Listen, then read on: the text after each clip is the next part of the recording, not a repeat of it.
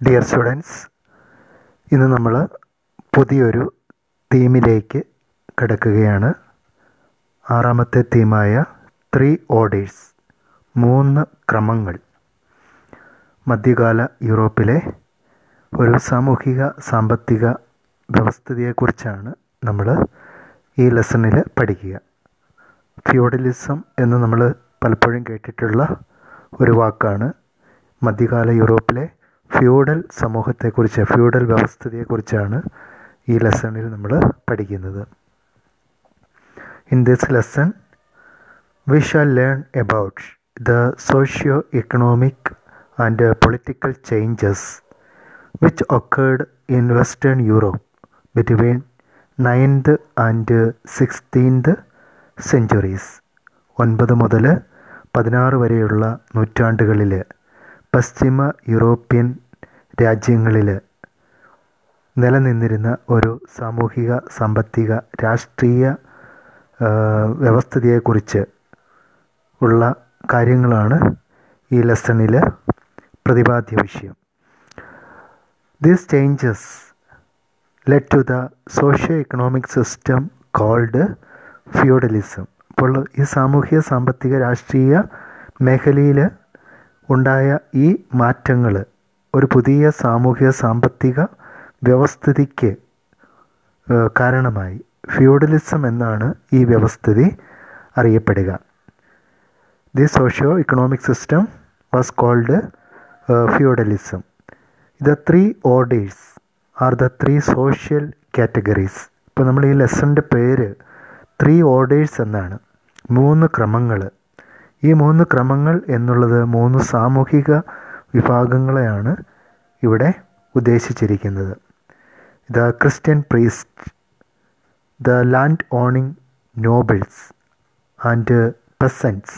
These are the 3 social categories in Western Europe during the medieval period. ഇപ്പോൾ മധ്യകാല European സമൂഹത്തിൽ നിന്നിരുന്ന 3 സാമൂഹിക വിഭാഗങ്ങൾ എന്ന് പറയുന്നത്, ആദ്യത്തെ വിഭാഗം ക്രിസ്ത്യൻ പ്രീസ്റ്റ്സ്, ക്രിസ്ത്യൻ പുരോഹിതന്മാർ. രണ്ടാമത്തേത് ലാൻഡ് ഓണിംഗ് നോബിൾസ് അല്ലെങ്കിൽ ഭൂ ഉടമകളായ പ്രഭുക്കന്മാർ. മൂന്നാമത്തെ വിഭാഗം പെസൻസ്, കർഷകർ. ഇങ്ങനെ 3 ക്രമങ്ങൾ അല്ലെങ്കിൽ 3 സാമൂഹിക വിഭാഗങ്ങളായിട്ട് യൂറോപ്യൻ സമൂഹത്തെ തിരിച്ചിരുന്നു. ഈ കാലഘട്ടത്തെക്കുറിച്ച് അല്ലെ ഫ്യൂഡൽ വ്യവസ്ഥിതിയെക്കുറിച്ച് നമുക്ക് പഠിക്കുവാനായിട്ട് നമ്മളെ സഹായിക്കുന്ന ഉറവിടങ്ങൾ, സോഴ്സസ് എന്തൊക്കെയാണെന്ന് നമുക്ക് നോക്കാം. Documents like details of land ownership, prices and legal cases. അതായത് ഭൂമിയുടെ ഉടമസ്ഥതയുമായി ബന്ധപ്പെട്ട ഡോക്യുമെൻറ്റ്സ്, അതുപോലെ വില നിലവാരങ്ങളെക്കുറിച്ചുള്ള രേഖകൾ, അതുപോലെ വസ്തുവകൾ സംബന്ധിച്ചുള്ള ലീഗൽ കേസുകൾ, നിയമപരമായ കേസുകൾ, ഇതിൻ്റെ കോടതി വിധികൾ, ഇങ്ങനെയുള്ള കാര്യങ്ങൾ ഈ കാലഘട്ടത്തെക്കുറിച്ച് അല്ലെ ഫ്യൂഡൽ വ്യവസ്ഥിതിയെക്കുറിച്ച് പഠിക്കുവാനായിട്ടുള്ള നമുക്കുള്ള ഒരു സോഴ്സാണ്. Then church kept records of birth, marriages and deaths which helped to understand the structure of families and population. Christian church, പള്ളികൾ ഒരു വ്യക്തിയെ സംബന്ധിച്ചുള്ള, കുടുംബത്തെ സംബന്ധിച്ചുള്ള രേഖകൾ കൃത്യമായിട്ട് സൂക്ഷിച്ചു വച്ചിരുന്നു. ഇപ്പോഴും അങ്ങനെ സൂക്ഷിച്ചു വയ്ക്കാറുണ്ട്. അപ്പോൾ പള്ളികളിൽ സൂക്ഷിച്ചു വച്ചിട്ടുള്ള ജനന മരണ രേഖകൾ, രജിസ്റ്ററുകൾ, അതുപോലെ തന്നെ വിവാഹ സംബന്ധമായിട്ടുള്ള രേഖകൾ, ഇതെല്ലാം തന്നെ വലിയ പഠന സഹായികളാണ്. പ്രത്യേകിച്ചും കുടുംബത്തിൻ്റെ സ്ട്രക്ചറിനെ കുറിച്ച്, to understand the structure of families and population, these church records helped the historians, the scholars very much. അപ്പോൾ ഇത്തരത്തിലുള്ള രേഖകൾ വലിയ സഹായകമാണ്. Then inscriptions in the churches, ദേവാലയങ്ങളിലെ ലിഖിതങ്ങൾ, രേഖകൾ, ദേവാലയത്തിൻ്റെയൊക്കെ ഭിത്തികളിൽ ഡീറ്റെയിൽസ്, ചില കാര്യങ്ങളൊക്കെ കൊത്തിവയ്ക്കാറുണ്ട്. അപ്പോൾ ഈ ചർച്ച് ഇൻസ്ക്രിപ്ഷൻസ് വലിയൊരു സോഴ്സാണ്. Then songs and stories gave valuable information about festivals and community activities. ഈ കാലഘട്ടത്തിൽ രചിക്കപ്പെട്ട സോങ്സ് ആൻഡ് സ്റ്റോറീസ്, പാട്ടുകളും കഥകളുമൊക്കെ സാമൂഹികമായ പ്രവർത്തനങ്ങളെക്കുറിച്ച്, കമ്മ്യൂണിറ്റി ആക്ടിവിറ്റീസിനെ കുറിച്ച്, അതുപോലെ തന്നെ യൂറോപ്യൻ രാജ്യങ്ങളിൽ നിലനിന്നിരുന്ന ആഘോഷങ്ങളെക്കുറിച്ച് ഒക്കെ നമുക്ക് അറിവ് തരുന്നതാണ്. Historians used these materials to understand the medieval European society. അപ്പോൾ ഇതെല്ലാമാണ് മധ്യകാല യൂറോപ്യൻ സമൂഹത്തെക്കുറിച്ച് പഠിക്കുവാനായിട്ട് ചരിത്രകാരന്മാർ ആശ്രയിക്കുന്നത്. Mark Bloch was one of the earliest scholars in France who have worked on feudalism. He has written an outstanding work on feudalism named Feudal Society. അപ്പോൾ ഈ feudal സംവിധാനത്തെക്കുറിച്ച്, ഫ്യൂഡലിസത്തെക്കുറിച്ച് ആദ്യമായിട്ട് ആധികാരികമായ പഠനം നടത്തിയ ഒരു സ്കോളറാണ്, ഫ്രഞ്ചുകാരനായ ഒരു സ്കോളറാണ് മാർക്ക് ബ്ലോക്ക്. അദ്ദേഹം ഫ്യൂഡൽ സമൂഹത്തെക്കുറിച്ച് വളരെ ആധികാരികമായ ഗവേഷണങ്ങൾ, പഠനങ്ങൾ നടത്തി. അതിൻ്റെ അടിസ്ഥാനത്തിൽ അദ്ദേഹം എഴുതിയ ഒരു പുസ്തകത്തിൻ്റെ പേരാണ് feudal society. He argued that history consisted of much more than just political history, international relations, and the lives of great people. He emphasized the importance of geography in shaping human history. പലപ്പോഴും ചരിത്രമെന്ന് കേൾക്കുമ്പോൾ നമ്മളുടെ മനസ്സിലേക്ക് വരുന്നത് രാഷ്ട്രീയമായ developments, political history, രാഷ്ട്രീയമായ ചരിത്രം, അന്തർദേശീയ ബന്ധങ്ങൾ, ഇൻ്റർനാഷണൽ റിലേഷൻസ്, അതുപോലെ തന്നെ മഹാന്മാരായ വ്യക്തികളുടെ ജീവിതം, ഈ കാര്യങ്ങളൊക്കെയാണ് ചരിത്രത്തിൽ ഉൾപ്പെടുന്നതെന്നാണ് പൊതുവെ ആൾക്കാർ വിശ്വസിച്ചിരുന്നത്. എന്നാൽ മാർക്ക് ബ്ലോക്ക് കുറേ കൂടി മാറി ചിന്തിച്ചൊരു വ്യക്തിയാണ്. He emphasized the importance of geography in shaping human history. അതായത് മനുഷ്യ ചരിത്രം രൂപപ്പെടുന്നതിൽ ഭൂമിശാസ്ത്രത്തിനും വലിയൊരു പങ്കുണ്ട് എന്ന് വാദിച്ച വ്യക്തിയാണ് മാർക്ക് ബ്ലോക്ക്.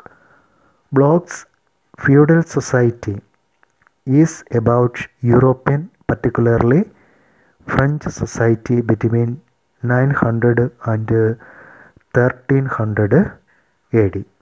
അപ്പോൾ 900 മുതൽ 1300 വരെയുള്ള യൂറോപ്യൻ സമൂഹത്തെക്കുറിച്ച്, പ്രത്യേകിച്ചും ഫ്രഞ്ച് സമൂഹത്തെക്കുറിച്ചുള്ള ഒരു പുസ്തകമാണ് ഫ്യൂഡൽ സൊസൈറ്റി എന്നത്. It describes in detail the social relations and hierarchies, land management and the popular culture of the period. അതുപോലെ സാമൂഹിക ബന്ധങ്ങളെക്കുറിച്ച്, സാമൂഹിക വിഭാഗങ്ങളെക്കുറിച്ച്, ഭൂമിയുടെ ഉടമസ്ഥാവകാശത്തെ സംബന്ധിച്ചുള്ള കാര്യങ്ങൾ, അതുപോലെ തന്നെ പോപ്പുലർ കൾച്ചർ, അന്ന് യൂറോപ്യൻ പ്രദേശങ്ങളിൽ നിലനിന്നിരുന്ന സംസ്കാരം, ഇതെല്ലാം തന്നെ ഈ ഫ്യൂഡൽ സൊസൈറ്റി എന്ന അദ്ദേഹത്തിൻ്റെ പുസ്തകത്തിൽ അദ്ദേഹം ഉൾപ്പെടുത്തിയിട്ടുണ്ട്. An introduction to feudalism. Feudalism എന്ന ഈ ലെസൻ്റെ ഒരു ഇൻട്രഡക്ഷനാണ്. എന്താണ് ഫ്യൂഡലിസം, ആ വാക്കെന്താണ് അർത്ഥമാക്കുന്നത്? The term feudalism is derived from the German word feud, F-E-U-D, feud. Feud എന്ന ഒരു ജർമ്മൻ പദത്തിൽ നിന്നുമാണ് ഫ്യൂഡലിസം എന്ന വാക്ക് ഉത്ഭവിച്ചിട്ടുള്ളത്. Feud means a piece of land. അപ്പോൾ ഈ വാക്കിനർത്ഥം, ഈ ജർമ്മൻ വാക്കായ ഫ്യൂഡ് എന്ന വാക്കിനർത്ഥം ഒരു തുണ്ട് ഭൂമി എന്നാണ്, a piece of land. Historians use this term to describe the economic, legal, political and social relationship existed in Europe in the medieval era. പക്ഷേ ചരിത്രകാരന്മാർ ഈ ഫ്യൂഡ് എന്ന വാക്ക്, എ പീസ് ഓഫ് ലാൻഡ്, ഈ വാക്കിൽ നിന്നും ഫ്യൂഡലിസം എന്ന പദം അത് അവർ രൂപപ്പെടുത്തി. ഈ ഫ്യൂഡലിസം എന്ന വാക്ക് കുറേ കൂടി വ്യാപകമായ അർത്ഥത്തിലാണ് ചരിത്രകാരന്മാർ ഉപയോഗിച്ചിട്ടുള്ളത്. പ്രത്യേകിച്ചും economic, legal, political and social relationship existed in Europe in the medieval era. സാമ്പത്തികവും നിയമപരവും രാഷ്ട്രീയപരവും അതുപോലെ തന്നെ സാമൂഹികമായ ബന്ധം, ഇതിനെല്ലാം സംബന്ധിച്ച്, അല്ലെങ്കിൽ ഈ സാഹചര്യങ്ങൾ, യൂറോപ്യൻ സമൂഹത്തിൽ നിലനിന്നിരുന്ന ഈ സാഹചര്യങ്ങളെയാണ് ഈ ചരിത്രകാരന്മാർ ഫ്യൂഡലിസം എന്ന വാക്കുകൊണ്ട് ഉദ്ദേശിച്ചിരിക്കുന്നത്. It refers to the society that developed in medieval France and later in England and in southern Italy. ആദ്യകാലത്ത് ഫ്യൂഡലിസം എന്ന വാക്ക് ഉപയോഗിച്ചിരുന്നത് മധ്യകാല ഫ്രാൻസിലെ സമൂഹത്തെ സൂചിപ്പിക്കാനായിരുന്നു. പിന്നീടത് ഇംഗ്ലണ്ടിലെയും അതുപോലെ തന്നെ ദക്ഷിണ ഇറ്റലിയിലെയും ഈ സാമൂഹ്യ ക്രമങ്ങളെ സൂചിപ്പിക്കുവാനും ഈ ഫ്യൂഡലിസം എന്ന വാക്കാണ് ഉപയോഗിച്ചിരിക്കുന്നത്. അപ്പോൾ ഇതിൽ നിന്ന് നമുക്കൊരു കാര്യം മനസ്സിലാക്കാം. ഫ്യൂഡലിസം ഉത്ഭവിച്ചത് ഫ്രാൻസിലാണ്.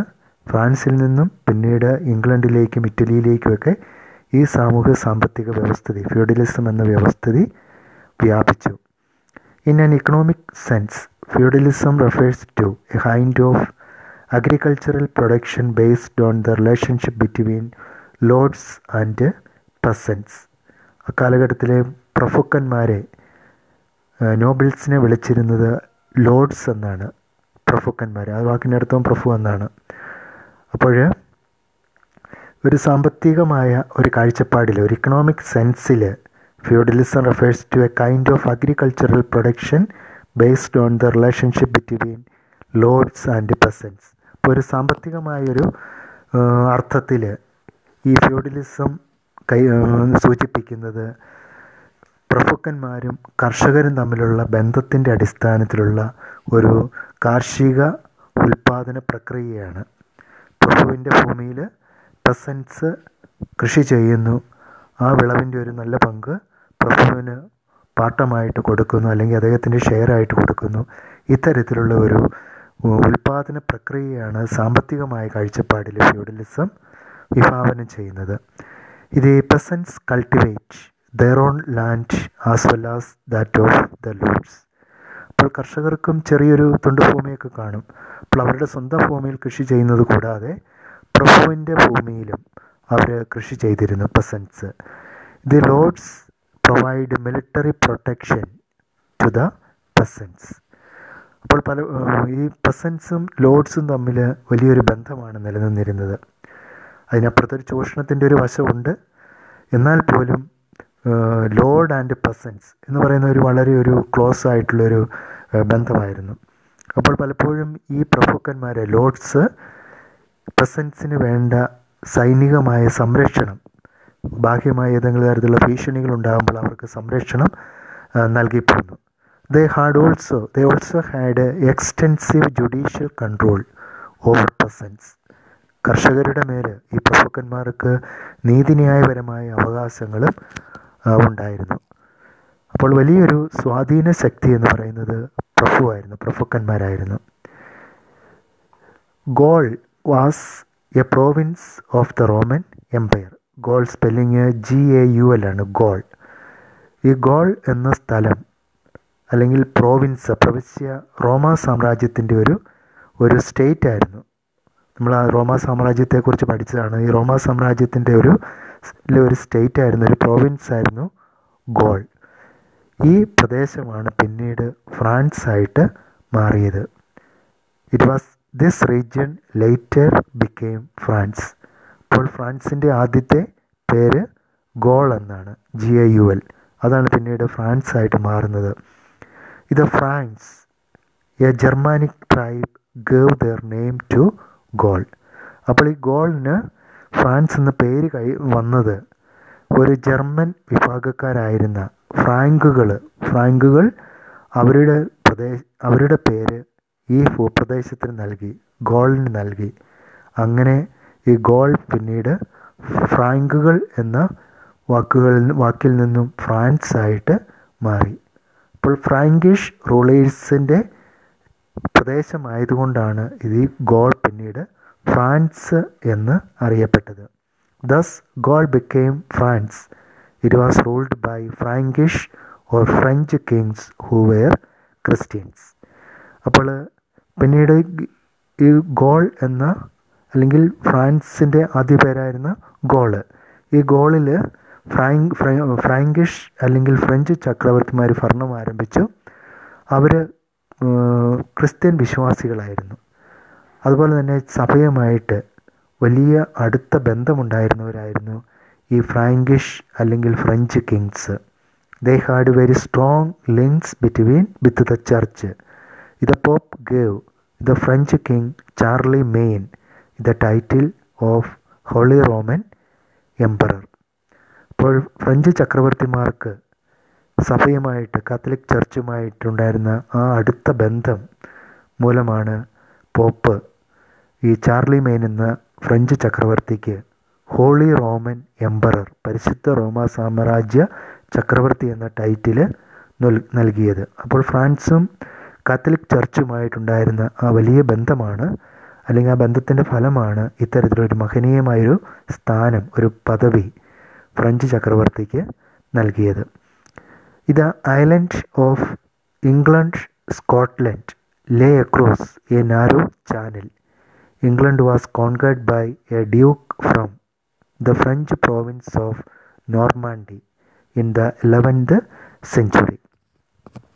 അപ്പോൾ ഈ ഇംഗ്ലണ്ട്, സ്കോട്ട്ലൻഡ് എന്ന് പറയുന്ന ആ ദ്വീപ് ഒരു ചെറിയ കടലിടുക്കിന് കുറുകെ കിടക്കുന്ന ഒരു ഐലൻഡാണ്, ഒരു ദ്വീപാണ്. ഈ ഇംഗ്ലണ്ടിലേക്ക് ഫ്രഞ്ച് പ്രോവിൻസായ നോർമാണ്ടിയിൽ നിന്നും ഉള്ള ഒരു ഡ്യൂക്ക് എന്ന് പറയുന്ന ഒരു പ്രഭുവാണ്, വലിയൊരു ചക്രവർത്തിക്ക് താഴെയുള്ളൊരു പദവിയാണ് ഡ്യൂക്ക്. അദ്ദേഹം 11ാം നൂറ്റാണ്ടിൽ ഇംഗ്ലണ്ട് ആക്രമിച്ച് കീഴടക്കി. അതിനുശേഷം ഫ്രഞ്ച് ചക്രവർത്തിമാരാണ് ഇംഗ്ലണ്ടിൽ ഭരണം ആരംഭിച്ചത്. അപ്പോൾ അതിൽ നിന്നുമാണ് ഈ ഡ്യൂക്ക് ഓഫ് നോർമാൻഡിയുടെ ആക്രമണത്തോടു കൂടിയാണ് ഇംഗ്ലണ്ടിലേക്കും ഈ ഫ്യൂഡലിസം എന്ന സാമൂഹ്യ സാമ്പത്തിക വ്യവസ്ഥിതി കടന്നു വരുന്നത്. അപ്പോൾ ഫ്രഞ്ച് ഡ്യൂക്കായിരുന്ന ആ പ്രഭുവിൻ്റെ ആക്രമണത്തോടു കൂടിയാണ്, വില്യം എന്നാണ് അദ്ദേഹത്തിൻ്റെ പേര്, ആ ഡ്യൂക്കിൻ്റെ പേര് വില്യം ഓഫ് നോർമാൻഡി എന്നും പറയാറുണ്ട്. He was a duke of the French province Normandy. He conquered England in the 11th century, and after that the feudalism began to spread to England as well. ഇംഗ്ലണ്ടിലേക്കും ഈ ആക്രമണത്തിന് ശേഷം feudalism വ്യാപിച്ചു. നമ്മൾ ഈ പാഠത്തിൻ്റെ ഈ ലെസൻ്റെ പേര് ആദ്യം സൂചിപ്പിച്ചതുപോലെ തന്നെ ദ 3 ഓർഡേഴ്സ് എന്നാണ്, 3 ക്രമങ്ങൾ എന്നാണ്. അപ്പോൾ 3 ക്രമങ്ങളെ നമ്മൾ ചെറുതായിട്ട് 3 ക്രമങ്ങൾ ഏതാണെന്ന് നോക്കിയാൽ the clergy, nobility and the peasantry എന്ന് നമുക്ക് അതിനെ തിരിക്കാനായിട്ട് സാധിക്കും. ക്ലർജി എന്ന് പറയുന്നത് പുരോഹിതന്മാരാണ്, ക്രിസ്ത്യൻ പുരോഹിതന്മാരാണ് ക്ലർജി. അവരാണ് ഒന്നാമത്തെ ക്രമത്തിൽ വരിക. First order constitutes the Christian priests. And the second order nobility, പ്രഭുക്കന്മാരാണ് രണ്ടാമത്തെ ക്രമം അല്ലെങ്കിൽ രണ്ടാമത്തെ സാമൂഹിക വിഭാഗം. And the third order constitute the peasantry, കർഷകരാണ് മൂന്നാമത്തെ വിഭാഗം അല്ലെങ്കിൽ മൂന്നാമത്തെ ക്രമം. നമുക്ക് അതിൻ്റെ ഫസ്റ്റ് ഓർഡർ അല്ലെങ്കിൽ ക്ലർജി നമ്മൾ ചെറുതായിട്ടൊന്ന് നോക്കാം. First order the clergy. The clergy was the first order or social class. The pope was the head of the Catholic church. The church owns land given by rulers. അപ്പോൾ ഒന്നാമത്തെ സാമൂഹിക വിഭാഗം അല്ലെങ്കിൽ order എന്ന് പറയുന്നത് ക്ലർജിയാണ് അല്ലെങ്കിൽ പുരോഹിതന്മാരാണ്. പോപ്പാണ് കാത്തലിക് ചർച്ചിൻ്റെ തലവൻ എന്ന് പറയുന്നത്. അതുപോലെ തന്നെ ചർച്ചിന് വിസ്തൃതമായ ഭൂപ്രദേശങ്ങളുണ്ടായിരുന്നു. മിക്കപ്പോഴും ഈ ലാൻഡ് പ്രോപ്പർട്ടി രാജാക്കന്മാർ ചർച്ചിന് കോൺട്രിബ്യൂട്ട് ചെയ്തിട്ടുള്ളതാണ്. It also enjoyed the right to levy taxes. Most of the villages had their own church. അതുപോലെ ചർച്ചിന് കർഷകരിൽ നിന്നും ഒരു നികുതി കളക്ട് ചെയ്തിരുന്നു. അതുപോലെ തന്നെ എല്ലാ വില്ലേജുകളിലും ക്രിസ്ത്യൻ ദേവാലയങ്ങൾ സ്ഥാപിതമായിരുന്നു. അവിടെയുള്ള ആൾക്കാർക്ക് പ്രാർത്ഥനയ്ക്കായിട്ടും ആത്മീയ കാര്യങ്ങൾക്കായിട്ടും എല്ലാ വില്ലേജുകളിലും ക്രിസ്ത്യൻ പള്ളികൾ ഉണ്ടായിരുന്നു. People assembled there every Sunday to listen to the sermons by the priests and also to pray together or to attend the holy mass. അപ്പോൾ എല്ലാ സൺഡേയിലും, പ്രത്യേകിച്ച് സൺഡേയിലായിരുന്നു ജനങ്ങൾ, വിശ്വാസികൾ പള്ളിയിൽ സമ്മേളിച്ചിരുന്നു. അതോടൊപ്പം തന്നെ പുരോഹിതരുടെ പ്രസംഗങ്ങൾ കേൾക്കുവാനായിട്ടും കുർബാനയിൽ പങ്കെടുക്കാനായിട്ടും ഒന്നിച്ച് പ്രാർത്ഥിക്കുവാനൊക്കെ ആയിട്ട് എല്ലാ സൺഡേയിലും ഈ വിശ്വാസികൾ ദേവാലയങ്ങളിൽ ഒന്നിച്ചു കൂടിയിരുന്നു. Everyone could not become a priest. Serfs is physically challenged and women were not allowed to become priests. Men who became priests could not marry. അതുപോലെ തന്നെ ഒരാൾക്ക് പുരോഹിതനാകണമെന്നുണ്ടെങ്കിൽ ചില പ്രത്യേക സാഹചര്യങ്ങളുണ്ടായിരുന്നു. എല്ലാവർക്കും ഒന്നും പുരോഹിതരാകാനായിട്ട് സാധിച്ചിരുന്നില്ല. പ്രത്യേകിച്ചും പുരുഷന്മാർക്ക് വേണ്ടി മാത്രമായിരുന്നു പൗരോഹിത്യം. അതുപോലെ തന്നെ അടിമകൾക്ക് അക്കാലഘട്ടത്തിൽ അന്നത്തെ സാമൂഹ്യ വ്യവസ്ഥ അനുസരിച്ച് സെർഫ് എന്ന് പറഞ്ഞാൽ അടിയാന്മാർ അല്ലെങ്കിൽ ഏറ്റവും താഴേക്കടയിലുണ്ടായിരുന്ന വിഭാഗം, സാമൂഹ്യ വിഭാഗം, അവർക്കും അതുപോലെ തന്നെ ഫിസിക്കലി ചലഞ്ചഡ് ആയിട്ടുള്ള ആരോഗ്യപരമായിട്ട് എന്തെങ്കിലും തരത്തിലുള്ള വൈകല്യങ്ങളുള്ളവർക്കും സ്ത്രീകൾക്കും പുരോഹിതരാകുവാനായിട്ട് സാധിച്ചിരുന്നില്ല. അതുപോലെ തന്നെ പൗരോഹിത്യം സ്വീകരിച്ചു കഴിഞ്ഞാൽ ഒരു വ്യക്തിക്ക് വിവാഹം കഴിക്കുവാനുള്ള അവകാശവും ഉണ്ടായിരുന്നില്ല. ഇതായിരുന്നു പുരോഹിതരാകുവാനുള്ള പൊതുവായ മാനദണ്ഡം. Bishops were the religious nobility. They owned vast estates and lived in grand palaces. അതുപോലെ അന്നത്തെ ബിഷപ്പുമാർ അന്നത്തെ മതപരമായ അവസ്ഥയിൽ നോക്കുമ്പോൾ അവരും ഒരു പ്രഭുക്കന്മാരെ പോലെ ഒരു പൊസിഷനായിരുന്നു അവർക്കുണ്ടായിരുന്നത്. അവരൊരു റിലീജിയസ് നൊബിലിറ്റി ആയിരുന്നു. അതുപോലെ തന്നെ അവർക്കും സ്വന്തമായിട്ട് വിസ്തൃതമായ ഭൂപ്രദേശങ്ങളുണ്ടായിരുന്നു. വലിയ കൊട്ടാര സദൃശ്യമായ ഭവനങ്ങളിലാണ് അവർ മധ്യകാല യൂറോപ്പിൽ താമസിച്ചിരുന്നത്.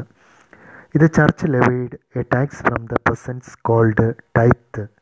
1/10 of the total produce was collected as tithe. അതുപോലെ ചർച്ച് കർഷകരിൽ നിന്നും ഈടാക്കിയിരുന്ന, കളക്ട് ചെയ്തിരുന്ന ഒരു നികുതിയായിരുന്നു. ആ നികുതിയുടെ പേര് ടൈത്ത് എന്നായിരുന്നു. TITHE tithe. ആകെ ഉൽപ്പാദനത്തിൻ്റെ 10% ഇങ്ങനെ ചർച്ചിന് കൊടുക്കേണ്ടിയിരുന്ന, കർഷകർ കൊടുക്കേണ്ടിയിരുന്ന ടൈത്ത് എന്ന നികുതി. ഇത് church adopted some of the important ceremonies and customs of the feudal elites. അതുപോലെ തന്നെ ഫ്യൂഡലിസത്തിൻ്റെ കാലഘട്ടത്തിൽ ഫ്യൂഡൽ വ്യവസ്ഥിതിയുടെ പല ആചാരങ്ങളും സഭയുടെ ആചാരങ്ങളായിട്ട് പിൽക്കാലത്ത് മാറി. ഫോർ എക്സാമ്പിൾ, ഇത് act of kneeling while praying with hands clasped and head bowed was copied from feudalism. അതായത് പള്ളിയിലൊക്കെ പ്രാർത്ഥിക്കുവാനായിട്ട് ചെല്ലുമ്പോൾ മുട്ടുകുത്തി നിന്ന് കൈകൾ കൂപ്പി ശിരസ് നമിച്ച് നിൽക്കുന്ന ആ രീതി, അത് ഫ്യൂഡലിസത്തിൽ നിന്നും കടന്നു വന്നതാണെന്നാണ് ചരിത്രകാരന്മാർ പറയുക. ഫ്യൂഡൽ പ്രഭുവിൻ്റെ മുമ്പിൽ കർഷകർ ഭൂമിയിൽ കൃഷി ചെയ്യുവാനായിട്ടുള്ള ഭൂമിയുടെ ഉടമസ്ഥാവകാശം കൈപ്പറ്റിയിരുന്നപ്പോൾ പ്രഭുവിൻ്റെ മുമ്പിൽ എങ്ങനെയായിരുന്നു അവർ നിന്നിരുന്നതെന്നാണ് പറയുക. അപ്പോൾ ഈ പാരമ്പര്യത്തിൽ നിന്നുമാണ് ദേവാലയത്തിലെത്തുമ്പോൾ, പള്ളിയിലെത്തുമ്പോൾ ഇത്തരത്തിൽ മുട്ടുകുത്തി നിന്ന് കൈകൾ കൂപ്പി ശിരസ് നമിച്ച് പ്രാർത്ഥിക്കുന്ന ആ രീതി കടന്നു വന്നത് ഫ്യൂഡലിസത്തിൽ നിന്നുമാണ്. അതുപോലെ മറ്റൊരു സ്വാധീനം എന്ന് പറയുന്നത് the use of the term lord for God was accepted from feudal culture. അതുപോലെ തന്നെ ലോർഡ് എന്ന പദം പ്രഭുവിനെ സൂചിപ്പിക്കാനായിട്ട് ഫ്യൂഡൽ വ്യവസ്ഥയിൽ ഉപയോഗിച്ചിരുന്ന പദമാണ് ലോർഡ്. അപ്പോൾ ഈ ലോർഡ് എന്ന പദം ഇന്ന് ദൈവത്തെ വിളിക്കുവാനായിട്ടും പദം പലപ്പോഴും ഉപയോഗിക്കുന്നുണ്ട്. Lord, the word lord is used for God. It was accepted from feudal culture. അപ്പോൾ ഈ പദവും ഫ്യൂഡൽ സംസ്കാരത്തിൽ നിന്നും കടന്നു വന്നതാണെന്നാണ് ചരിത്രകാരന്മാർ പറയുക. അപ്പോൾ ഇത്തരത്തിൽ സഭയുടെ ക്രിസ്ത്യൻ ചർച്ചിൻ്റെ പല ആചാരങ്ങളെപ്പോലും ഈ മധ്യകാല യൂറോപ്പിലെ ഫ്യൂഡലിസം എന്ന സാമൂഹ്യ സാമ്പത്തിക വ്യവസ്ഥിതി വളരെയേറെ സ്വാധീനിച്ചിട്ടുണ്ട്. ഇത്രയും കാര്യങ്ങളാണ് ഇന്നത്തെ ഈ എപ്പിസോഡിൽ നമ്മൾ ഉൾപ്പെടുത്തിയിട്ടുള്ളത്. അപ്പോൾ ഈ എപ്പിസോഡ് ഇവിടെ അവസാനിപ്പിക്കുകയാണ്. Thank U.